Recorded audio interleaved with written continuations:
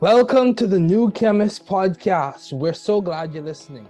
Feel free to download this podcast on Spotify, Google Podcasts, Apple Podcasts, Odyssey, Stitcher, and a variety of other platforms. Here on the New Chemist, we discuss chemistry, which simply put is a science of change, as well as other scientists' careers, community research, and other lectures in chemistry, and we analyze those lectures as well. My guest today is Dr. Campeau. It is so good to have him as a guest today. He is the Associate Vice President and Head of Small Molecule Research and Development at Merck, a very established and accomplished scientist, having received numerous citations, patents, and multiple awards. He is currently a Fellow of the Royal Society of Canada. It's definitely a treat and an honor to have him as a guest today. Okay, so Dr. Campeau, let's begin. What have been your long-standing interests in the field of science? So, ever since I was a young kid, I was interested in sort of how things work. Asking tons of questions, trying to understand how the world works. I was also always interested in building things. I was one of those, obsessed with Lego kids. Oh, yeah. And in high school, I became really interested in sort of the biochemistry through one of my biology teachers, who was sort of explaining how cells work and ultimately the chemistry of cells. And I became, or at least at the time, I thought I was really interested in biology, and I decided to pursue undergraduate studies in biopharmaceutical sciences. But I would say that I probably didn't realize that what I really liked about that high school biology class was actually the organic chemistry part of it. And I realized this when I was a second year undergraduate student, in organic chemistry in a class taught by Professor Louis Berriot at the University of Ottawa. And he really ignited something within me in terms of my interest in organic chemistry and the chemistry of carbon and sort of how you stitch these molecules together, and sort of started to introduce the concept of how these molecules could have an impact on the world. And ultimately, I decided to pursue graduate studies in large part because of my interest in organic chemistry, and I did a Ph.D.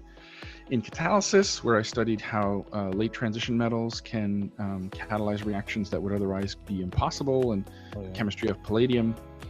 And through that work, I became interested in sort of mechanistic understanding and the details of how reactions work. And ultimately, what happened was I realized that through an acquaintance of mine, someone in my network learned what process chemists do, and found that it was a phenomenal way to apply my strengths and things that I was really interested in to a problem that could have a really big impact on the world, and ultimately decided to join Merck as a process chemist a little over 15 years ago. Okay, yeah. So how do you maintain vision and teamwork in your environment and your work environment at Merck as you work on these research projects? How are you maintaining the big ideas, the big picture, ideals of vision and teamwork? How do you maintain those? So one of the things that I've always found was really important is to link our work to the purpose that it is we're trying to accomplish. And I think we have sort of such a privileged position, as scientists in pharma, to be able to link the work that we do to ultimately improving human health. Like, we're literally changing the world one reaction at a time. That's cool. That's cool. and there aren't a lot of necessarily jobs out there where you can directly link what you do to a purpose. And I think that's a really important thing that I try to reinforce with my team.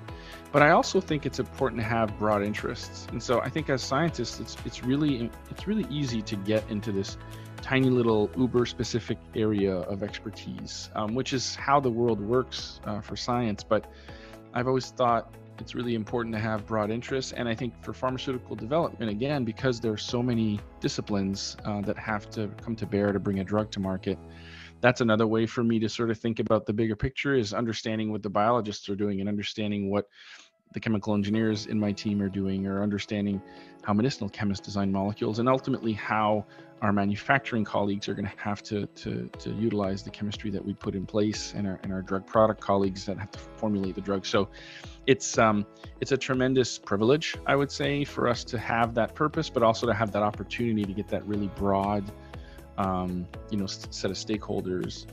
And the last thing I'll say is because we're still doing cutting edge chemistry, we're very well connected and continue to contribute to the academic community as well. And that's another way to sort of broaden your interests and get the big picture. Okay, wow, that's good. That's good. So if you were advising or giving suggestions to someone who wanted to work in the same role that you're working in as someone who deals with small molecule research and development, what would you say would be the toolkit or the degree that would give you the best chance of getting an opportunity to work at Merck? So I think there's so many disciplines at Merck that contribute to developing small molecules, not to mention all the biologics and vaccines that we develop as well, that I think there isn't like a single discipline or a single degree. You know, specifically for my career path and being a process chemist, you know, advanced degree in synthetic organic chemistry was definitely a good way for me to get entry into the field. We hire a lot of chemists that we hire to solve really difficult problems. Most of them have graduate degrees, Ph.D.s or masters, but we also hire chemical engineers. We hire analytical scientists. Some of our specialty groups have other disciplines like protein engineers or people who have experience in other types of engineering. So it's pretty broad. The biggest impact or I guess biggest opportunity to come to a place like Merck is really to leverage the network that you build throughout your studies, right? Whether it's through your undergraduate institution or through a graduate advisor, and really get to know people that work in the area that you're interested in, and then you'll really know what it's like to work there. And first, you'll know if it's a good fit for you, but then second, that can open doors to get the opportunity to interview. Okay, yeah, that's good. That's good. So what would you say has been your most creative piece of work in the field of science, specifically on what you work on? And you can be as technical or as simple as you want to be.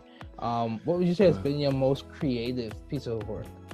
Is it an elegant bond disconnection? Or, yeah, I would say, you know, the longer you are in the job that I am, the less close to the science you are. But if I go all the way back, so what I would say is there's maybe a couple things. So maybe I'll split it by my graduate work versus my work at Merck. So when I was a graduate student,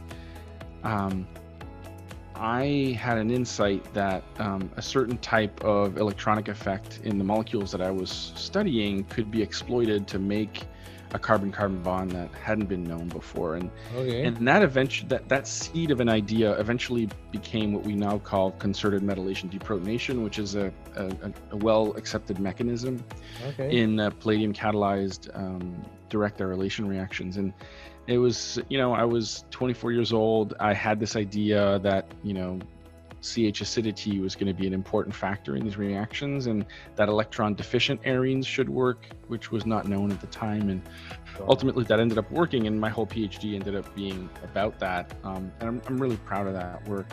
I would say if I have to pick one thing that I'm the most proud of at Merck so far, there are two projects on which I made really important contributions. One of them is Doravirine, which is an approved drug for HIV treatment, where I was able to design a synthesis of that molecule to really rapidly and quickly bring it into preclinical and clinical studies, and ultimately that drug was approved, and so I'm really proud of that. And then more recently, I actually led a cross-functional team that developed a cardiovascular drug that, you know, isn't on the market yet, so I can't really talk about it, but it was a cholesterol medication that's now going into phase 3 at Merck, and it was one of the first macrocyclic peptides that Merck synthesized and ultimately brought to market. And our team had to develop a bunch of extremely novel chemistry in order to be able to do that. So I can't wait to be able to tell the world about that in a couple of years. Okay, that sounds really good. It's interesting that you worked on a HIV drug. You said an HIV drug. Yeah, yeah. That's interesting because one of my mentors, I don't know if you're familiar with the name Lou Jungheim. Yeah, who worked on Molnupiravir. Yeah. Okay. Yeah. So nice. Yeah, it's definitely interesting. It's interesting connection, interesting conversation. So small world in a way. So how have you sought or found the right environment for you to thrive scientifically and intellectually? How did you go about finding Merck, or did Merck find you? What process did you use to find this job or find this role or progress in your career? So I think I would be kidding myself if I didn't think there's a tremendous amount of luck that goes into these types of things, right? So Yeah, serendipity. I was a undergrad at the University of Ottawa. I didn't really know exactly what I wanted to do long term, but I knew that I really loved organic chemistry and that I wanted to do something there. A friend of mine who was sort of my lab partner was like, hey, I'm going to go to grad school and I'm going to work with this guy, Keith Fagnou. He just started like this month. He's a brand new prof, but he's really cool and I want to work with him. So I went to meet with Keith and I said, hey, I think I want to go to grad school too. Like I hadn't really thought this through yet. And we talked for about an hour and there's like a spark, like you meet these people and you're just like, wow, this person's awesome. I want to just spend time with this person. It's going to be great. So, he didn't have a lab. He didn't have, I didn't know anything about him. He was a tremendously successful graduate student, but at the time I wasn't like in the know, right? So I joined this guy's lab and it ended up being, maybe the best 4 years professionally. It was just an amazing experience to work with him as a mentor. And through him, I learned a lot about pharmaceutical science and sort of like the different places that people do process chemistry and med chem and what's the difference. And one of his close friends was a process chemist at Merck, and he would invite him every year to come and speak at the university and speak to the group. And so this guy, Greg Hughes, used to come and give these scientific talks like, this is what we do and this is the impact that we have. And I was always tremendously inspired by that. And I met him and we eventually built a relationship. And so, 4 years later or 3.5 years later, when there was a position at Merck, he actually called and said, hey, there's a position, you should apply for it so that we can interview you and see if you're a good fit to come here. So, if you think about that progression that I just walked you through, like I didn't talk about my accomplishments. I didn't talk about, obviously you got to deliver the science, but if I hadn't been in Keith's lab and if Keith's best friend hadn't been a process chemist at Merck, I doubt that I would have had the opportunity to interview. And I think sometimes we just have to lean into that, chance matters. And so that's why you need to know as many people as possible. And you need to kind of cultivate that network because I think it's really important. Yeah, but then once you interview, I always tell people when you interview at a place, you're interviewing them as much as they're interviewing you. I agree. You become the people that you work with. And so when you're interviewing there, if you meet people that you're like, wow, I hope one day I can do what that person does, then that's a great fit. And that's how I felt when I interviewed at Merck. I knew that I wanted to be a process chemist at Merck as soon as I met the people that worked there, the way that they thought about problems, the way they were really passionate about the impact they could have. And that has been true. And it's been true for the last 15 years, which is why I'm still here. Wow, that's good. That's good. Wow, that's good. So, what would you say is complemented to your success so far? Yes, you said there's a degree of serendipity or chance, or whatever you want to phrase it. Who would you say has been one of your driving, encouragers, motivators, source of inspiration? What would you say has complemented your success? Can you name some of the people or talk about the people who really played a role outside of the ones you mentioned already? Sure. Yeah, I mean, I would say I like sort of your line of questioning here. Like, I think the people really matter. I think your mindset matters a lot as well. So I've always been fascinated by ideas. I'm sort of creative by nature. I'm excited by new ideas and the prospect of doing something new.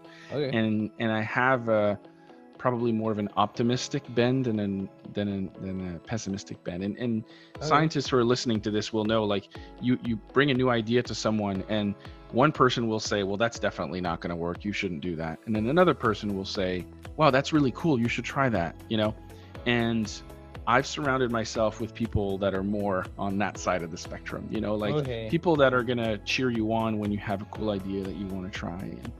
And I would say, I already talked about Keith and about Greg, but when I was at Frost, one of my first mentors there was a guy named Stéphane Ouellette and a woman called Sarah Dolman, and they had been there 3 or 4 years, so they kind of knew the ropes, but they were really good at sort of encouraging me to try my ideas. I had a peer that just started at the time, this guy named Ernest Lee, who's now at Gilead, and I remember going into his office with a crazy idea and I drew it on the board and I was like, do you think this is going to work? Because nobody else thinks it's going to work. He's like, that's the coolest thing ever, you should try it. And then I went and I tried it and it worked, and it was like, if he'd have said no, he'd have been like the 5th person to tell me no, and then I probably would have said, okay, I'm not going to try this. And Keith used to say, you have to think of an idea long enough to convince yourself to try it, but not too long to convince yourself that it won't work. And I think that that's tremendous advice. I've had other mentors like that. You know, when I first moved to the US, I worked very closely with a mentor of mine, who's still my boss, Kevin Campeau, who was the same way. I have a peer right now, another associate vice president, Becky Ruck, and I, that I've worked together for over 10 years, and she's like that too. So there's kind of this element of people that surround you that sort of ultimately make you better. And that's the only advice I'll leave you for this question is, I feel like I've thought a lot about how I can make others around me better, and ultimately that makes me better too, and then we're all better for it. And I think that's really important. Yeah, I agree. You bring value to the space that you're in, and that value, it adds to you and to the others as well. Yeah, that's good. So how do you maintain a balanced life given all your responsibilities and accomplishments? Or let's phrase it differently. How do you maintain your priorities? How do you keep your priorities in check? How is your work-life integration? How do you maintain a sense of resilience when you face obstacles? We could phrase this, spin this question in different ways. No, I like what you said. I like what you said, work-life integration or work-life fit. I don't believe in work-life balance. I think balance implies that some of it is bad and some of it is good. Fit is about making sure that you get the most out of how you spend your time, regardless of whether that's work or not work. Yeah. What I would say is, you know, this evolves over time, and as your responsibilities increase, this becomes more and more challenging. One of the things that I always tell people in my group is you have to have very clear boundaries for certain things. And for me, like, I'll give you an example. Really early on, when I had a very small family, when my wife and I first got together, and ultimately when we had our son, having dinner together every night was really important. And so there was never going to be a time where I would stay late at the lab just because I could and skip dinner or miss dinner with my family. And so, you know, I'm the kind of person that leaves work so that I can get home and have dinner with my family. It doesn't mean that sometimes I don't get back on my computer later, or, you know, when I was a graduate student, I'd go back to the lab after dinner. But that was sort of one of the imperative things that I wanted to do. And of course, things get in the way of that, like travel and whatever. But, you know, it was one of those things. And I think over time, I got really good at figuring out what were those things that were really important to me, either because they brought me strength, they brought me joy, they helped me, you know, sustain my passion. And those could be things that are within work as well. So I always tell people, like, find those things at work that you're really good at and that bring you a lot of energy, and make sure you do a little bit of that every day, because you could have a day filled with stuff that you're really not interested in for whatever reason that particular day, or it's a task that you're not particularly excited. But if you can find an hour or two in that day where you're going to do something that you're really passionate about, that you're really excited about, that's what's ultimately sustain you over time. And then you just got to be ruthless with your prioritization. And so you have to weed out the things that that really don't drive a value proposition for you, whether that's a professional value proposition or a personal value proposition, you know? And I would say that, again, I always tell people in my team, like, you're going to be asked to spend time on all kinds of things. And when people ask, they don't necessarily have the complete picture of what your day looks like or what your life looks like. And it's okay to say no, right? So spend the time on things that you're really good at and that drive a value proposition for whatever it is you're doing at that time, whether that's a company or whether that's your home life. And then be ruthless in your prioritization and just start cutting things out to create space for that. And I would say that that's been tremendously successful for me. I'm actually able to get more done in less time because I don't spend time on things that don't necessarily drive a lot of value, you know? Yeah. And that's really important. Yeah, that's very good. And that's the same reason why I enjoy podcasting so much and enjoy having these conversations, as well as assisting with science education in the community that I serve in and serving as faculty. Yeah, I completely agree with you. You summed it up well. So you also have a podcast, Farm to Table Podcast. Yes. So my question to you is, what led to you starting that? What has been how do you find time for all of this, Dr. Campeau? You have a family, you have a high-ranking job that's a lot of responsibilities, and you also have a podcast as well to put the icing on the cake. So how are you able to do all of this? So tell us. This is actually a great segue, David, because we were just talking about like find the things in your life that bring you joy and dedicate time to it, right? And one of my strengths is communication. Like I get a lot of energy out of meeting new people, out of talking about stuff with people. Like if I have a day full of meetings where I'm meeting people one-on-one, I'll be really energized at the end of the day. Whereas if I have a day where I have to sit in my office and work on a document for 5 or 6 hours straight, or write a paper, or like I'm not interfacing with people, I'm completely drained of energy. And I realized this somewhere about 10 years ago. I sort of did a Clifton Strength Finder assessment, and communication was number one. And I was like, oh, that's kind of interesting. And I realized that some of our strengths are also needs. Right? So if you're really good at something, you probably need some of that in your life. And so I started thinking about ways that I could apply my strengths to things that would drive value for our company, right? And for my job. So one of those things was, well, okay, we have this audience, right, that we speak to at conferences, when we visit schools, that ultimately ends up being the recruiting pool for our talent, right? Graduate students at universities. But there's an infinite number of universities and an infinite number of graduate students. We can't reach them all.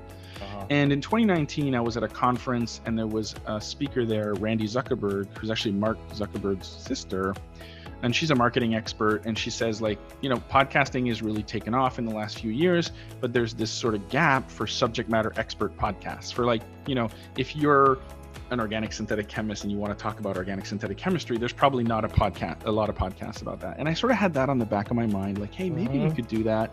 It would play to my strengths. It could allow us to reach an audience. And then the pandemic happened, right? And then we all got sent home. We had a bunch of interns that were coming for the summer, which usually would work in our laboratories, but we weren't going to be able to do that during the pandemic.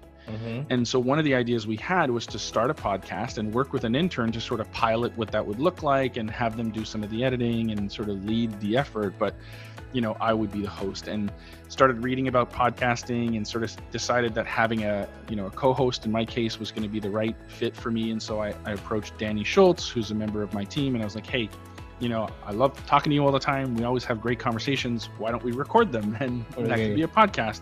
Yeah. And so we started messing around with that in 2020, and we weren't good at it at first. Like we sort of, the growing pains, right? Yeah. But the general idea of that podcast is we pick a paper, usually a recent paper that our team has published, and we sit down with the key, you know, either one or two of the scientists that contributed to that paper, and we try to get to the stories behind the paper, like, you know, why did you do this work, and what are how does it link to what we do, and why is it important? You know, because when you read a paper, some of that stuff isn't necessarily written in there. So it's a cool way for, let's say, a graduate student to learn a little bit more about how we work. It's a great way for them to learn about the people that are in our organization that they may otherwise not get to meet or hear about. And so we launched summer 2021, so about a year after we started messing around with this as a side project.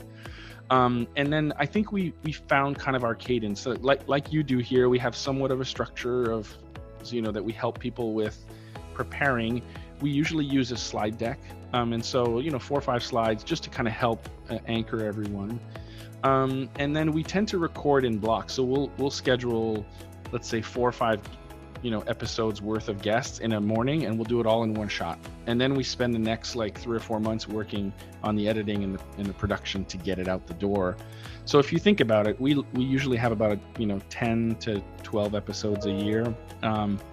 And so that's basically 3 half days worth of recording. And then after that, it's just sort of the, you know, a few hours here and there to get everything buttoned up and launched. And so it ends up being not like a ton of work, but it is extra work. It's not like something I got to do for my job. We just decided to do it, but it ended up driving tremendous value. Like pretty much everybody who comes and interviews at Merck now says, hey, like I heard the podcast and I learned about this paper that I probably wouldn't have learned about any other way. So it ended up being exactly what we wanted. But this all started from a place where I was like, I'm a really good communicator. I like talking to people.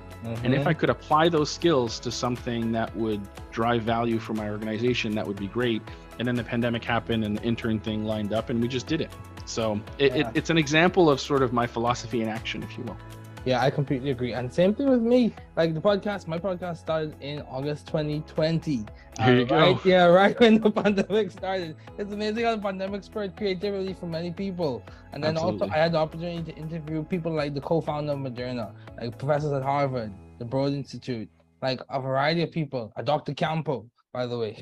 So I've had a lot of opportunity to meet people and engage in meaningful dialogue, and the whole basis and structure of the podcast came from a book, Find Your Path, which is published by MIT Press, in terms of me reading through that and adopting the same method of inquiry for the podcast. So as we conclude, what advice would you give to those wanting to pursue the field you're currently working in? What would you tell someone if they came to you and said, I want to do what you're doing in the next 15 years, or I want to help the world in a similar way in the next 15 years?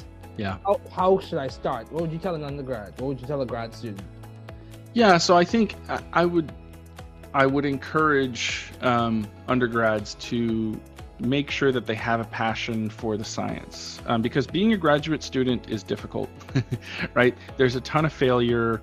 And sometimes you wonder, like, why did I decide to do this? It seems like I'm working a lot and I'm not making a lot of progress. But being a graduate student is all about overcoming that, right? It's about learning how to solve problems and realizing that, you don't go from point A to point B directly, that sometimes you have to take massive detours, and you have to be curious about the world, and you have to be curious about your science. And if you feel like you have that, then you should go to grad school. If you want to go to grad school just to get a job later, but you're not sure you're going to enjoy the process of struggling through the science, that doesn't set you up for success. So it needs to start from a place of genuine interest in wanting to understand some problem, some scientific problem, and then you go to grad school. I agree. And then the vast majority of pharma scientists, have some sort of graduate degree, and most, at least in chemistry groups, have PhDs.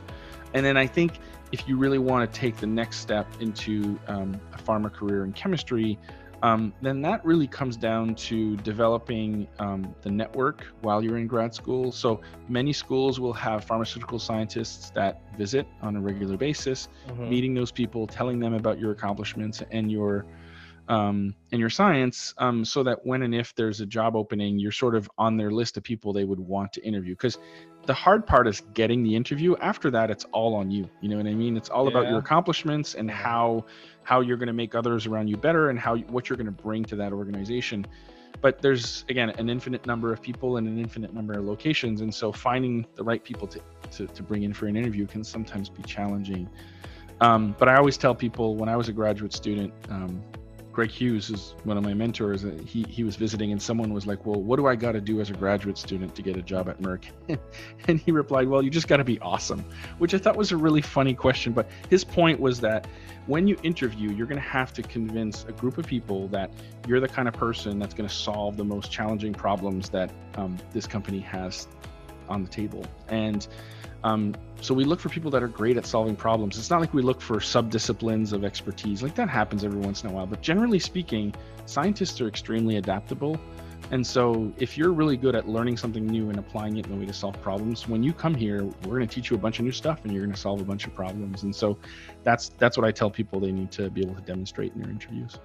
Okay, wow, that's good. It sounds like you are definitely moving forward and making lots of progress, and in my opinion, achieving your alumni marks. So reaching a point where you can transition from one energy state to another, or one level to another, and make an impact, or gain the maximum from your environment. Yes, that is what I would say. So what has been some of the most beneficial advice you have received, either from your parents or professors or family members or significant other? What would you say, something that replays in your mind when you really succeed and do tremendous, and brings you back down in terms of humility? So or really helps you to pick yourself up from those rough days. Yeah, I feel like I don't know if you want to put this in the category of advice, but I had a French literature teacher when I was in high school. We were reading this really old piece of French literature, and he was really excited about this one passage. And the passage went, in French, à vaincre sans péril, on triomphe sans gloire, which basically means, like, to be victorious without peril is to triumph without glory. And for whatever reason, so here I am, 16, 17 years old, I hear this for the first time. But this idea that when you succeed, you're gonna look back on those tough moments and realize that having overcome that will only augment what you ultimately accomplished. That sense, that one line, which is like from whatever 16th century French literature, was really like it makes the tough times harder, easier to get through, because you're sort of like, yeah, it's really tough right now. I'm trying to solve this problem and I don't know if I can solve it. But when I solve it, this is going to be so much greater. And I used to walk around the labs when I was a grad student and walk around the labs at Merck, and I used to tell people this quote, like when they were like struggling with something. And I'm like, when you solve this problem, this is going to be even greater, right? Because you'll have overcome this adversity. And it reminds me of a quote that I recently heard in a movie about the guy who invented the Lamborghini. And he says, it isn't impossible until we fail. And if we fail, we'll fail searching for greatness. So it's kind of this similar vein of like, I just assume that we're going to get to the right place at the end. And that mindset is really important. It's important for scientists because most experiments that we run will fail, right? Yes. But ultimately, as a collective, as a group of scientists that come together to solve these problems in drug discovery and development, we often succeed in the end as a group, right? Yeah. So I think that's probably, it's not really advice because it came from like a book. I already told you about Keith's quote about not convincing yourself not to do stuff. That's something I repeat all the time as well. Yeah. But to me, those two things are probably the most important things that I think people should take away from this conversation. Yeah, I completely agree. I remember this book, Good Timber, as we conclude. Remember this quote from Good Timber, this poem. It said, "The tree that never had to fight for sun and sky and air and light, but stood out in the open plain and always got its share of rain, never became a forest king, but lived and died a scrubby thing. The man who never had to toil to gain and farm his patch of soil, who never had to win his share of sun and sky and light and air, never became a manly man, but lived and died as he began. Good timber does not grow in ease. The stronger winds, the stronger trees. The further the sky, the greater the length. The more the storm, the more the strength. By sun and cold, by rain and snow, in tree and men, good timbers grow." So Dr. Campeau. Yeah. I said that in high school and it still replays in my mind. Yeah, as well as my faith perspective and faith tradition. But yeah, Dr. Campeau, it's so good to have you as a guest. It was a privilege and an honor.